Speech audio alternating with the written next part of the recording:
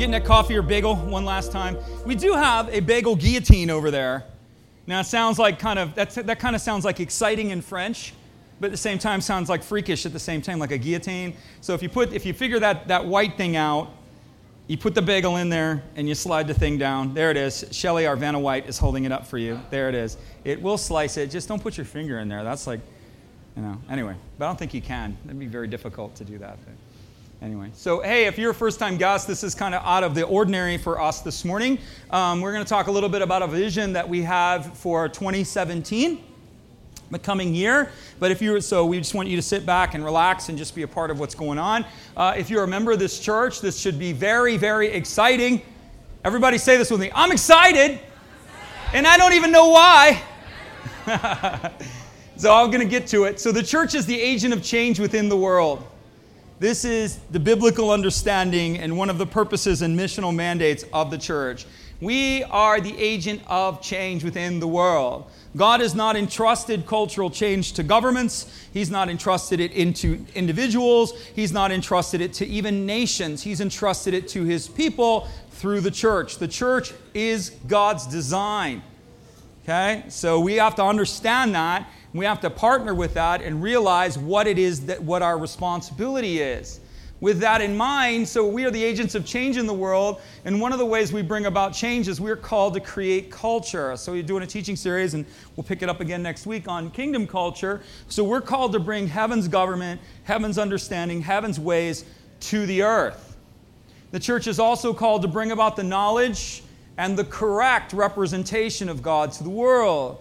God is represented in many ways and is understood in many ways. But according to Scripture, Jesus Christ is the full representation. In Him, the fullness of the Godhead dwelt bodily. Jesus said, if you have seen me, you have seen the Father. The correct representation of who God is found in the expression and the person of Jesus Christ. So this, again, is the cultural mandate of the church, is to bring right understanding of God to the world. Because man's lost. That's one thing sin does. Sin blinds us and makes us lost. And everybody goes, well, what does it mean to be lost? Well, you're lost to everything. You're lost to God. You're lost to who you are. You're lost to your environment. You're lost to your future. You're lost to your relationships. If you don't believe that, just look around. Everybody's trying to find out who they are, where they are, why they are. Because man is lost. And it's only in Christ that we're found. It's only in Christ that we understand who God is. We understand who we are. We understand how relationships work. We understand what our purpose is in the world and what everything means. It's only through Jesus that comes about. The church's purpose is also to raise and equip and inspire and release future generations. So the church is to be transgenerational. It's not to begin and end in one generation. Church is to create a legacy and a pattern of legacy and a pattern of restoration for future generations. In your Bible, there's a book called Nehemiah, and the story of Nehemiah is that he was returning to a former world that he knew, and the world that he knew had been ravaged and broken. Everything that he knew had been lost. Everything that he knew had gone away, and he went there and had a heart, and he began to cry out to God, and the Lord told him to go and reestablish the culture within that city. And as Nehemiah went about his business, a bunch of people ridiculed him and mocked him. And so you know you're on Jesus' train when people ridicule you and mock you for simply wanting to serve the Lord. And when people go, well, who do you think you are? Well, what makes you think you're going to do anything? What makes you think you're going to make any difference? You're just this little person, this little scrawny person. You see that over and over in Scripture. You see it with David, little bitty David, and his brothers ridiculing him and attacking him at the point of his identity. Who do you think you are, David? Coming out here to see the battle? You see it even with Nehemiah. Nehemiah goes to rebuild the city, and he's got all these people around him telling him, what do you think you're doing? What do you think you're doing? You think you're actually going to do anything? And Nehemiah replied to his accusers and to his mockers. He said, the God of heaven will make us prosper. In other words, my prosperity, my destiny, my purpose, my source is not of this world. The God of heaven will prosper us. Therefore, we, His people, will arise and build. The church is called to build. The church is called to create. The church is called to restore. We're called to rebuild the waste places. There's a prophecy in Isaiah, and it talks about restoring and becoming rebuilders of wasted cities. It's a prophetic declaration over the church. It is a mandate upon the church to rebuild what is broken, to bring about renewal into areas where there is no hope or lostness. In order for the church to fulfill its mandate, I'm just trying to get you to understand that we have a mandate as a church. The gospel is way more than about sitting in a chair. It's way more than about coming and going. We're called to collectively unite and participate in a greater vision and a greater calling. But it takes vision. Without vision, the people perish. Without a vision and a purposeful direction, the people just wander everywhere. So it takes a purposeful vision.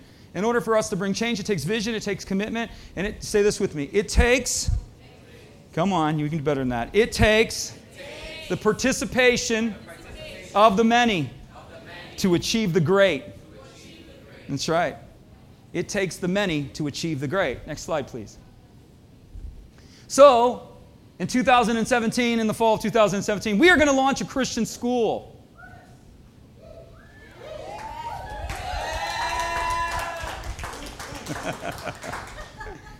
So we're going to do the why, the what, the when, the how. So we're going to do why do we need another Christian school? What's the purpose of it? Why do we need a school at all? Well, in 1962, Jesus was effectively voted out of the American education system. No more school prayer. We're not talking about Jesus. We're not using his name. And now we're even relegating it down to even some generic form of God. But prior to that, Bibles were welcome. There was prayer in schools. They actually prayed. They actually pledged allegiance to the Christian flag in many instances. There was a lot more gospel in our schools in 1962 than there is now. You say, well, what's the big deal? Well, the big deal is this. You can't read it, so I'll read it for you. In 1962, most common problems were talking out of turn, chewing gum, making noise, running in the hall, cutting in line, and dress code violations and littering. Those were the common problems within schools reported in 1962. In 2014, we have drug abuse, alcohol abuse, pregnancy, suicide, rape, robbery, and assault. Oh, happy day. Where the kingdom of heaven is, there is peace. Where the Spirit of the Lord is, there is liberty. The mind of Christ produces something entirely different within the culture than it does without his absence. Average SAT scores have fallen 20%, while the test itself has been made less difficult by as much as 40%. That's absolutely astounding to me. So we've dumbed the test down, standardized tests, so college SATs. We've dumbed it down as much as 40%, and scores are still 20% lower than they were in 1962. Is there a problem? American public schools, this comes from an article by the, I think it's National Review. I have it on the next slide, but don't leave it there. American public schools, they state this statement. American public schools practice a philosophy of indifference. In other words, when you go to an American public school, it's a philosophy of indifference. It's survival of the fittest. We're just going to throw you out there and see if you succeed and sink or swim. And if you make it, great. And if you don't, oh well. That's pretty much it. They're just trying to move you along and get you out the door as fast as possible. It's a philosophy of indifference. There's an absolute absence for the need of moral law. Moral relativism lives in our schools. It doesn't matter. And what's moral relativism? Moral relativism is what's right for you is not necessarily right for me. What's right for me is not necessarily right for you. In other words, the position is there are no absolutes.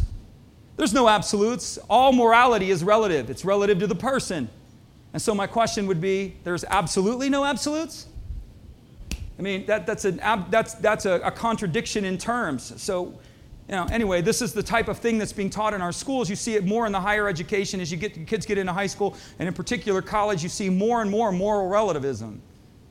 Doesn't matter. Well, he was born a man, he thinks he's a girl, so let him be a girl. What's wrong with two guys being together? What's wrong with two girls being together? It's all in the name of love. Well, that's a really great understanding from a humanistic standpoint. But that is not heaven's design. And what mankind and what the Christian in particular has to understand is that we do not have the moral authority to determine right and wrong.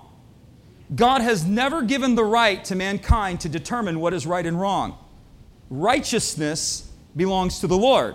He alone determines what is right. He alone determines what is wrong. And what happens when man assumes the ability to determine what is right and wrong, we exalt ourselves against our Creator. And in exalting ourselves against our Creator, we work against the system as it was designed. And we wonder why we have all kinds of problems.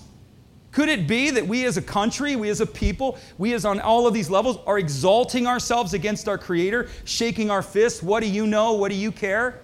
And we don't even shake our fists. What we actually do is we create a God in our own image. We create a God who is accepting of these values and is accepting of these things, when clearly His Word declares that that is not true. People are broken. It's not an issue of judgment. It's not an issue of declaration. The issue and the result of these types of behaviors is the brokenness and the fallenness of sin. Identity solves the problem. When a person can understand who they are and how they were made, they will live accordingly to who they are and how they were made.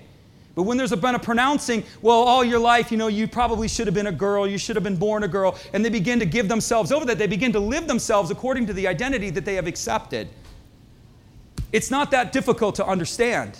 And so what needs to happen is this is completely not related to what I'm talking about, but what needs to happen is there needs to be a reinforcement of the identity of how God has designed us. We're created, and that not just goes into the culture, that goes into the church itself. Christians have no idea who they are. Have no idea. Well, I'm just saved and born again, that's just it. You are so much more than that. Really. You are so much more. God has called you to be sons and daughters. God has called you to participate from the economy of heaven and to bring change into the world. On a galactic scale, He's called the church. You are far more than that. Far more.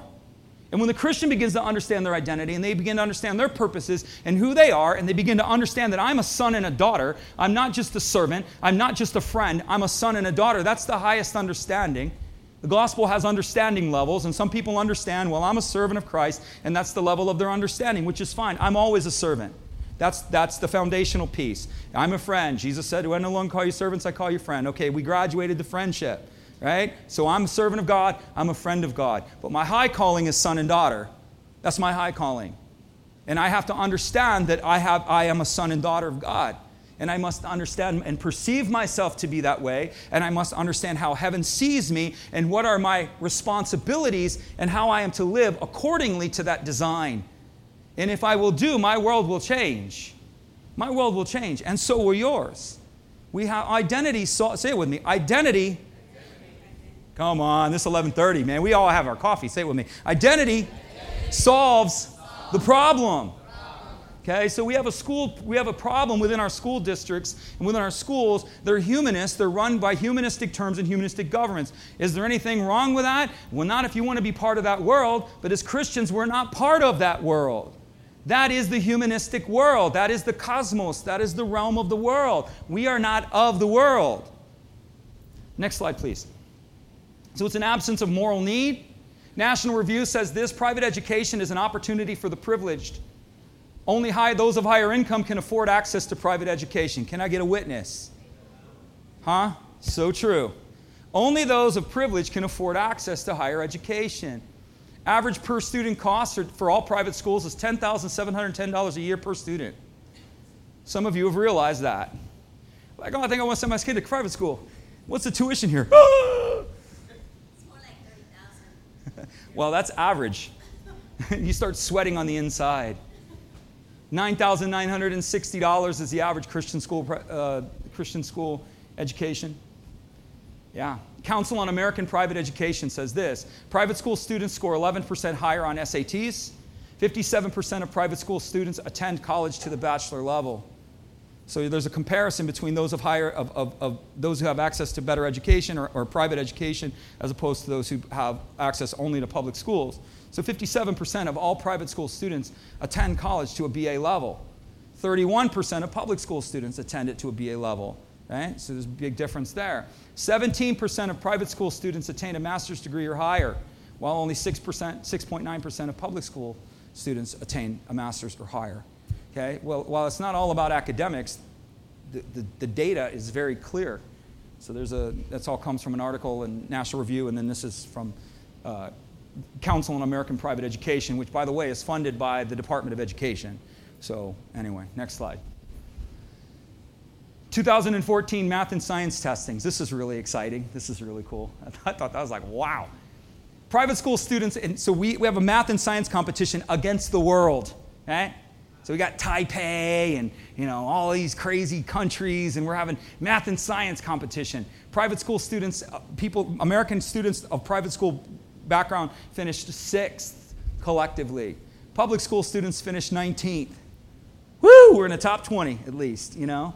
I mean, it just gives you an understanding. Christian private schools ranked highest in ethics and behavioral choices. So they have ethics and behavioral choice testing, which they ask the question, is it right to steal? Is stealing wrong? Christian students, no. You know what the most common public school response was? Somebody's going to tell me this. They told me first service. It depends. That is the most common response from public school students. Is stealing wrong? Well, it depends. Again, it's the relativism of it all. You know, it depends. Stealing's wrong. You know, it is. Ethics and behavioral choices. So we have high scores in that. So ethnicity and equality among Christian schools. In other words, the gap between black and white, red and yellow, green and blue, students of different ethnic backgrounds in the public schools is pretty broad. Kids of certain backgrounds do much better than kids of other backgrounds. In Christian schools, the gap between ethnicities is almost 50% closer. So in other words, children of less fortunate backgrounds or different ethnicities have a much higher chance of success within a private school than they do within a public school. This is the why. You know, as David said, what is there not a cause? You know, who do you think you are going to swagger out there and slay a giant? Who does this church think they are? You guys are going to swagger out there and take on that giant. David looked at his brothers and said, isn't there a cause? There's a cause. We are called to bring, if you can change the children, you can change the future. It's just a fact. If you can change the children, you can change the future. If you can change the children, you can change the city. If you can change the city, you can change the world. You can change the way that people think and think people perceive. So our working title is Elevate Christian Academy. What is our purpose? To train and equip future leaders in the knowledge and in the mindset of the kingdom. Very important.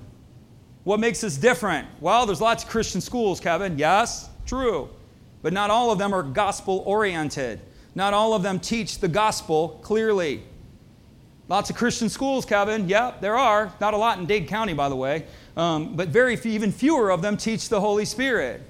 We're not going to hide the Holy Spirit. We're not going to hide Jesus. We're not going to teach God as you understand Him to be. We're a Christian school. We want to teach the kids the presence, the power, and the purposes of the Spirit of God. That is going to be a relevant fact through this school. We want to teach the children a mindset of the kingdom. The Bible says, renew your mind. Be transformed by the renewing of your mind. What does that mean? It means that our transformation is directly linked to the way we think. Your ability to be transformed and to be transcended into who God called you to be is directly related to the patterns by which you think. We are to renew our minds into different patterns of thought. We are not to be conformed to the world. That's what the Bible says. The world, the culture, it's just a place. Cosmos is the system of thinking. So we are in this system of thinking, but we are not of this system of thinking. That's the call of the Christian. The world is a system of thought. That's how the Bible relates it. We often think it's a physical place. It's not a physical place. The Bible uses the word cosmos, which is mindset, manner in which people think. So we are in a system of thinking, but we are not of that system of thinking. Well, then how are we supposed to think? We're supposed to think heaven to earth. That's the concept. This is revelation for the church at large. If the church can ever get its mind around the fact and get its understanding around the fact that we are supposed to think on earth as it is in heaven, we might actually see a revolution. You know? That's what we're all about. We want to see revolution, transformative change at the cultural level. So what makes us different? We're going to teach the kids the gospel. We're going to weave it through. We're going to teach a mindset and a mentality of the kingdom. We're not going to speak to these kids and we're not going to coach these kids in terms of what is impossible, but what is possible. That's how we're going to do it. You say, how are you going to do it? We haven't got it all figured out yet, but we know what the goal is, right? If you know what the goal is, you can figure out how to get there. That's just an issue of engineering. You know, how are we going to go over that mountain? How are we going to get to that place? How are we going to get there? The goal is to that. The goal is to produce a system and a type of child that thinks in different terms. We want to teach them entrepreneurial skills. We have a whole model for upper level and different things like that. I have this whole vision of how this can roll out, and it didn't come from me. I'd love to take the credit for the vision, but it doesn't come from me. You know, on earth as it is in heaven, what do you see, Lord? Academics are a given. That's a given. But the emphasis of the school is not, we're not academically charged. They're going to be academics. That's like, I mean, if we even need to go there, I mean, it's like, the goal of the school is to produce kingdom mindseted kids that are revolutionary changers of the world in which they find themselves. Revivalists on every level. That's the goal of this school. And our goal in even recruiting kids into the school is to have the parents completely understand that. This is who we are. This is why we are, and this is what we are. You know, we're not hiding it. You know, we're going to be out of the closet, sitting on a hill. That's just how it's going to work, man. Come on.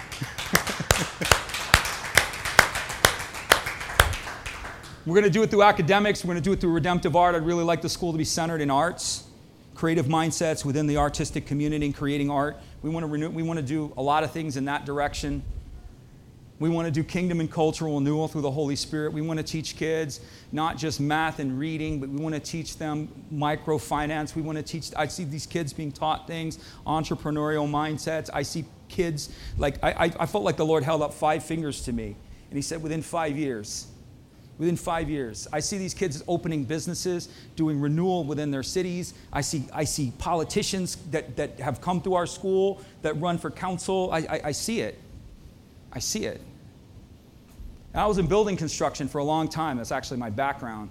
And one of my first instructors told me, if you can't see it, you can't build it. You can't see it, you can't build it.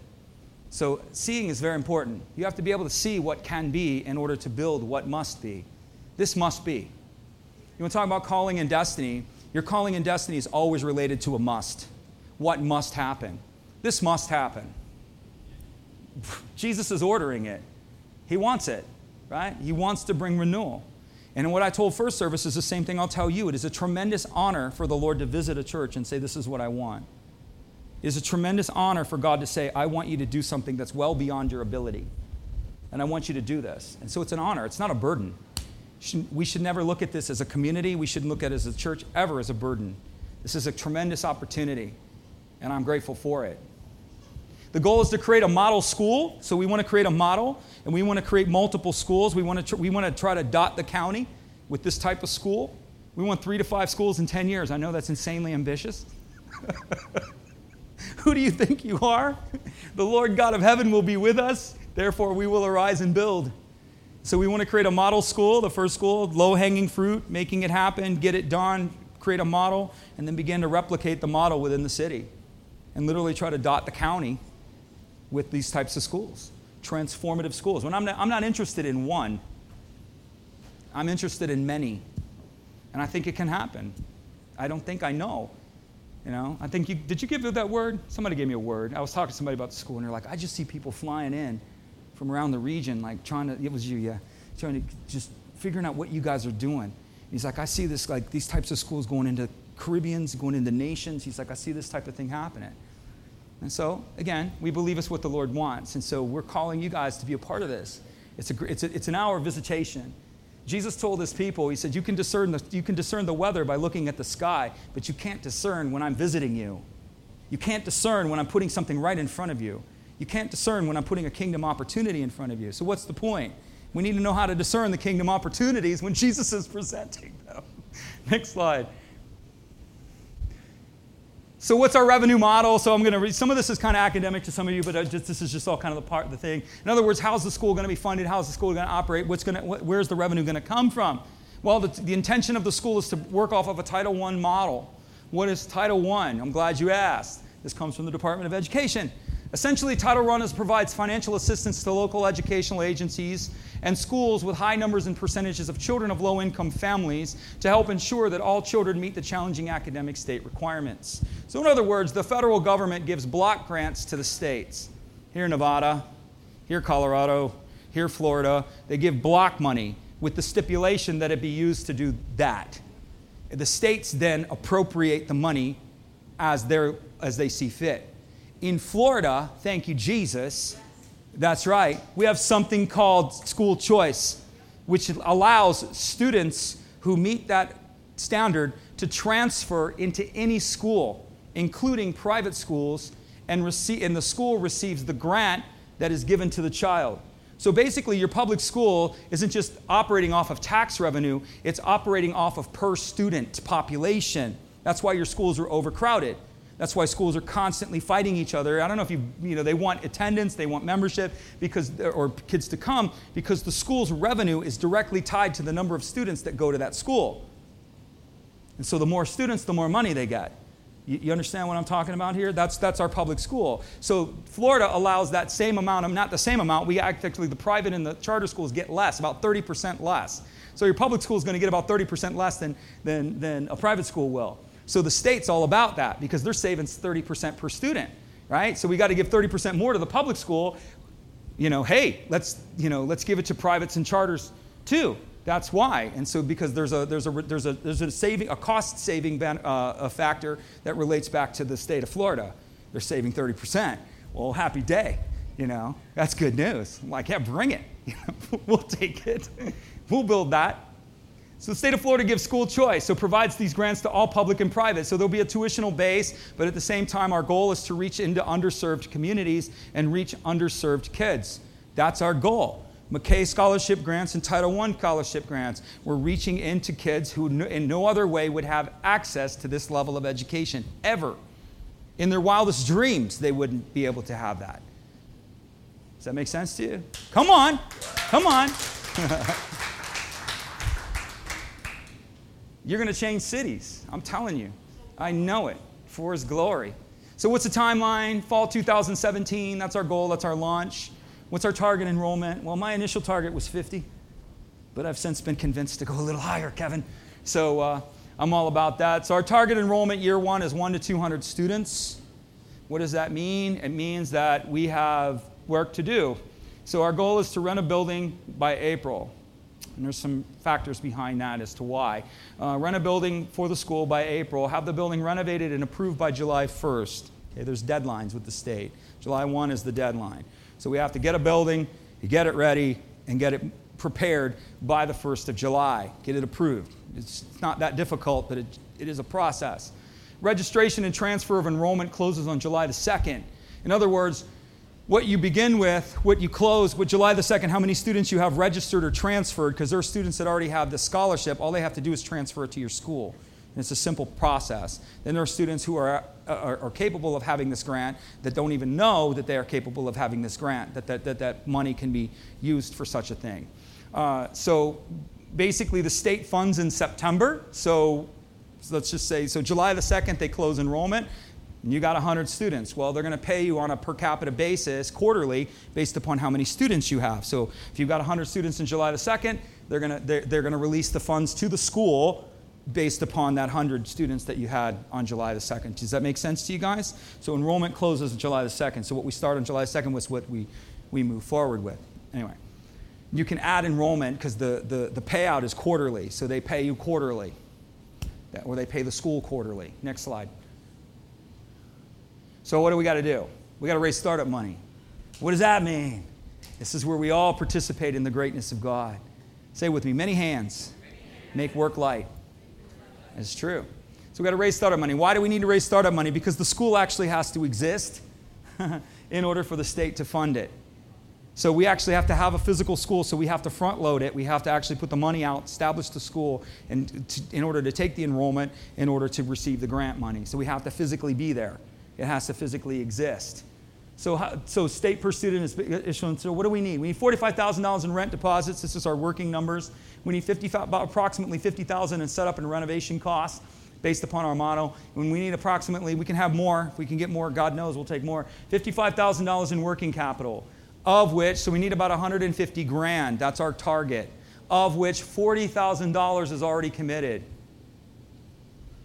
And that's impressive. I don't know. I'm waiting for somebody to be impressed with that. I haven't even talked about this, but to a handful of people, and we have $40,000 already committed to this. That's almost one. What is that? I don't do math on the weekends, but anyway. That's almost a quarter of what we need. That's right. So what do we got to do? We got to raise $110,000 in 11 months. Yeah! Woo! And we go, how's that going to happen? I'm so glad you asked. GoFundMe, but watch this. Next slide. The power of the church is always in its network. The power of the church is always in its community. We need 100 people to give $100 a month for 11 months. That'd be $1,100 times 100, that's $110,000. So I need 100 people to give $25 a week to something that will change the world for a year. How difficult is that? That's not difficult.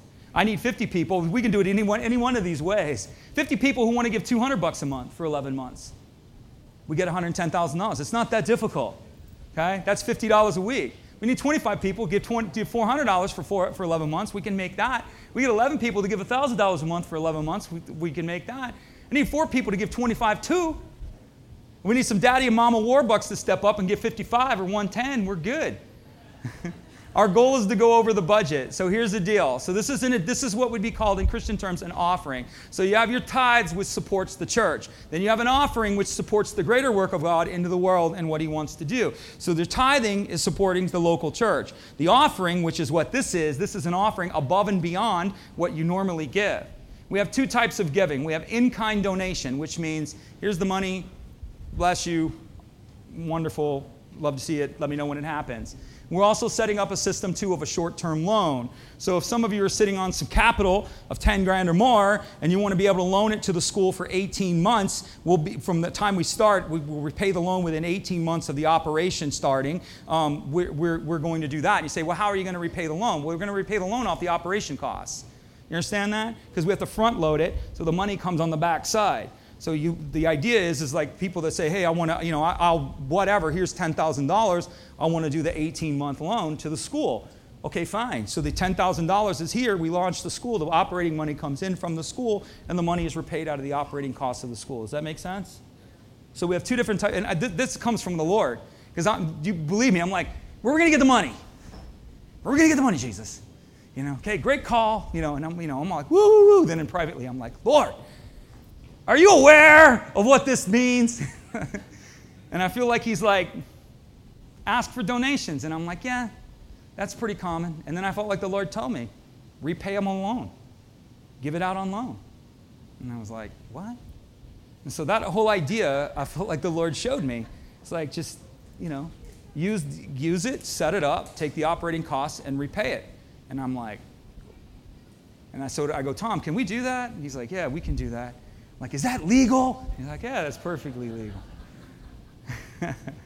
The money is to be designated to the school. So from ethical standpoints, it's held in a separate account. It's called designated giving. Again, it's an offering in a designated form. So offerings in designated forms are to be separated from the general fund.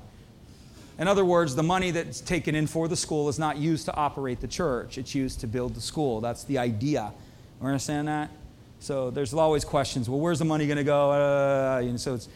So our goal is to provide updates through the process. I just gave you one. We have $40,000 committed, and I've been on the phone talking to people that I know got some cash. And I'm like, hey, how's it going? Let me present you with a kingdom opportunity. So it's good. What I told them is the same thing I'm going to tell you.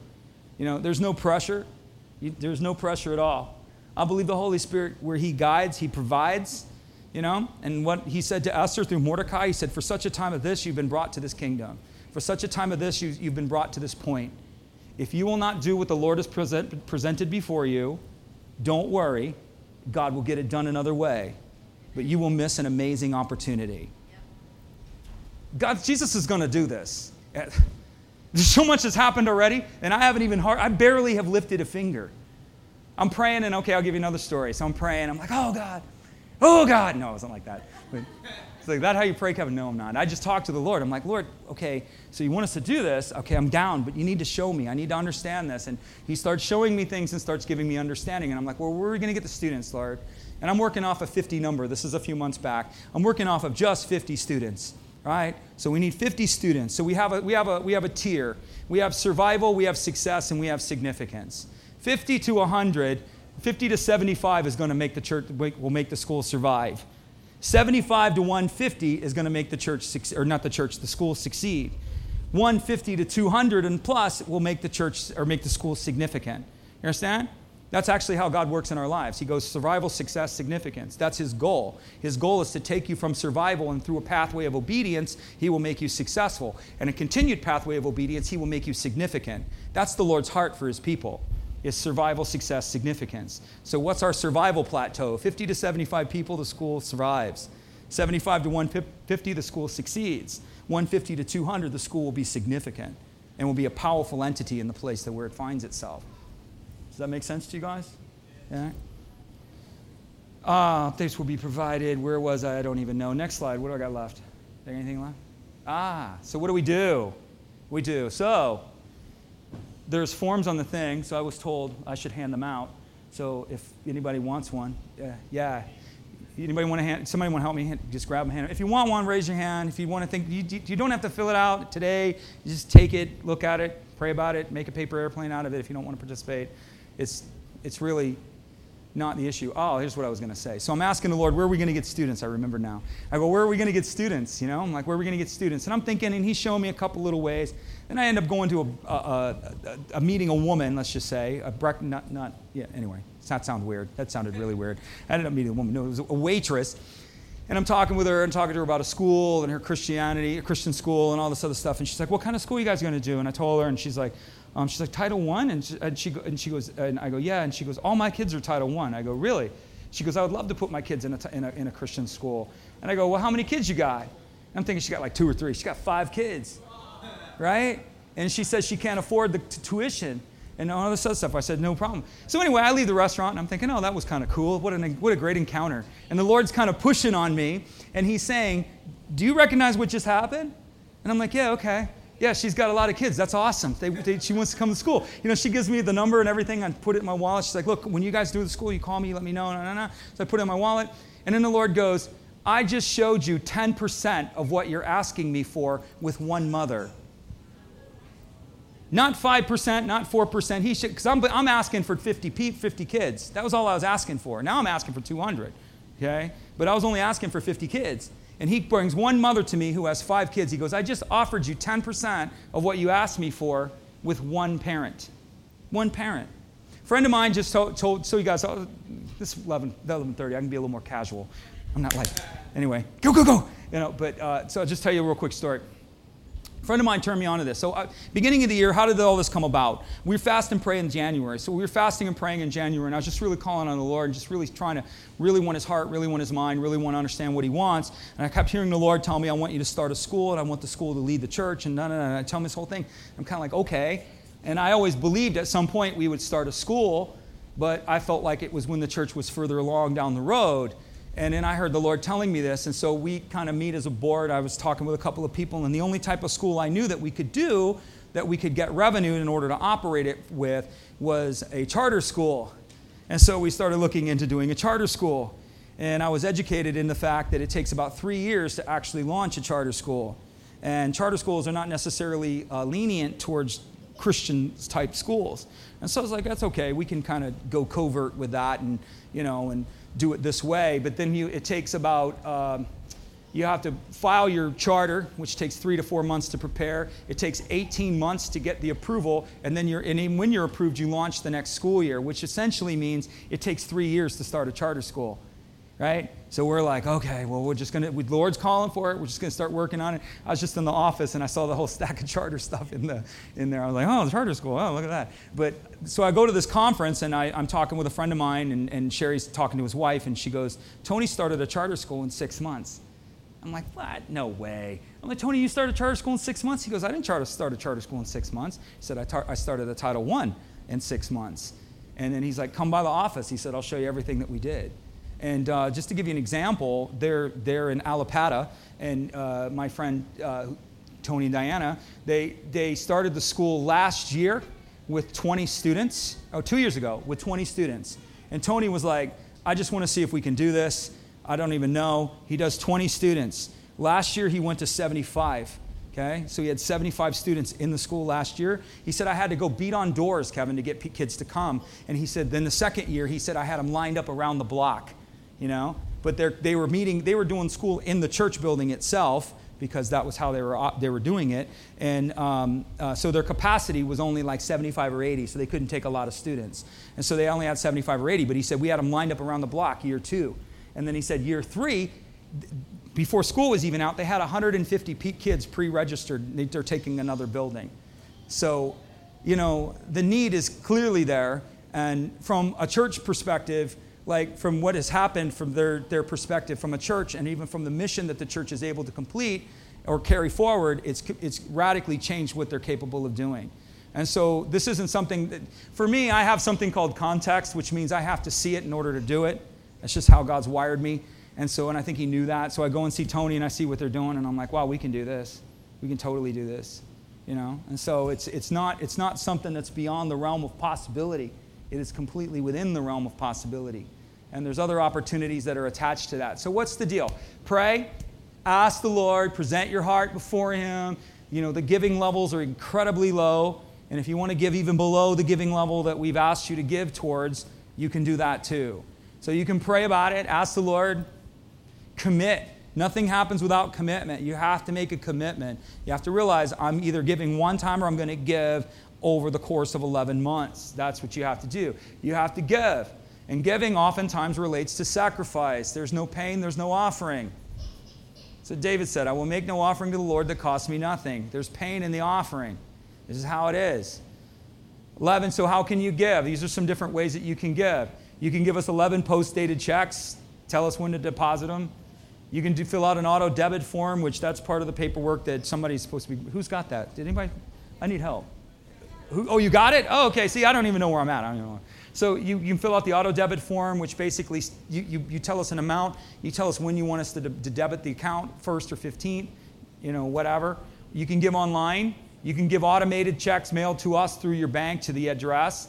With that, just simply designate on there that it's for the school. And so when the money is designated for the school, it will go to the school. That's the idea. All right? So that's the plan. That's the future. We want to change the world. Don't you? Huh? Yeah. I just see this like one of the things that is really important, and if you've been a Christian for a long time, you start thinking about in terms of legacy. Like, in other words, what can I leave behind? Yeah, right? Then you've crossed the line when you start thinking about what am I leaving behind. But one of the things is that we can create a legacy and we can create a gospel community through our churches that changes the world. And what's really fascinating is Lord brought. We have several teachers here with a lot of experience. But of all the people, Brian Creel, actually Lori, who was running the children's right now, she works at a Title I school. Of all the places for her to work. And she actually moved down here to work it's a public school. She's not at a private school. She's at a public school. And I said, Lori, what do you think about doing a Title I school? She's like, that would be great. And I said, okay, where are you at? And she told me, I said, how many students do you have? And she said, 800. I said, so you think if we did a Christian school, we could maybe recruit 50? She said, I think you can get 100. She said, the parents are so dissatisfied with that school that it's not even funny. So it's not, again, I just want you guys to see this from the different perspectives of what it is, and it's a tremendous opportunity. So take the form. If you're like, I'm in, then just fill it out. And you want me to hand them to you? We didn't really have a plan for this. My plan was, but yeah, you can give them to Tom. You can leave them on the counter. No, don't leave them on the counter if you put any information on there. Give them to Tom. That's Tom right there. Wave everybody. So there you go. So if you want to take it home, pray about it, whatever you want to do, we just want to encourage you to do that as well. All right? And if you're interested in doing lump sum, or if you're interested in doing the loan, the short-term loan, say, look, well, I got X. I'm willing to give X for this much time for the 18 months. I'm willing to do that. Then you're free to talk with us, myself, and I'll probably bring Tom there too, just to discuss how that can happen. All right? Okay. Are you excited? Yes? Come on. Yeah. I don't know you, man, but you're awesome. Let me high five this guy right here. Boom. All right, so let's pray, man. Let's pray. We're going to dismiss. I'll be over there for the next few minutes if you guys have any questions. So I'll just hang out over there. We got foundations starting and Bible school is going to start as well. But if anybody wants to talk about anything, I'll be over there for like maybe 10 or 15 minutes. The rest of you can be dismissed. Let me just bless you. Thank you, Jesus, for what you're doing. We thank you for this opportunity. We just present it all to you, Lord. We welcome it. All that you want to rain down. Father, we just thank you for it. We thank you for it. We thank you for the opportunity to do something great for you. We thank you for not only what can be, we thank you for what could be. We thank you for what should be. And Lord, we thank you for what must be. And Father, we just thank you for it. And we take it as an honor, Lord, that you call for this. We take it as an honor, Lord, that you release a vision of greatness, a vision of transformation, a vision of cultural renewal, a vision of county and city transformation. We're grateful for it, Lord. We're grateful for it. And so, Father, we welcome that. We welcome all of the assigned angels. We welcome the assignment of the Spirit that is given to this. We welcome the whole process. We thank you for it. I just release your glory into the lives of these people. We thank you for that. And Lord, I just bless them one more time. May the Lord bless you. May the Lord keep you. May the Lord cause his face to shine down upon you. May the Lord be gracious to you and give you peace and forever abide within his favor. In Jesus' name, amen. God loves you. We love you. Have a great week. Thanks for listening.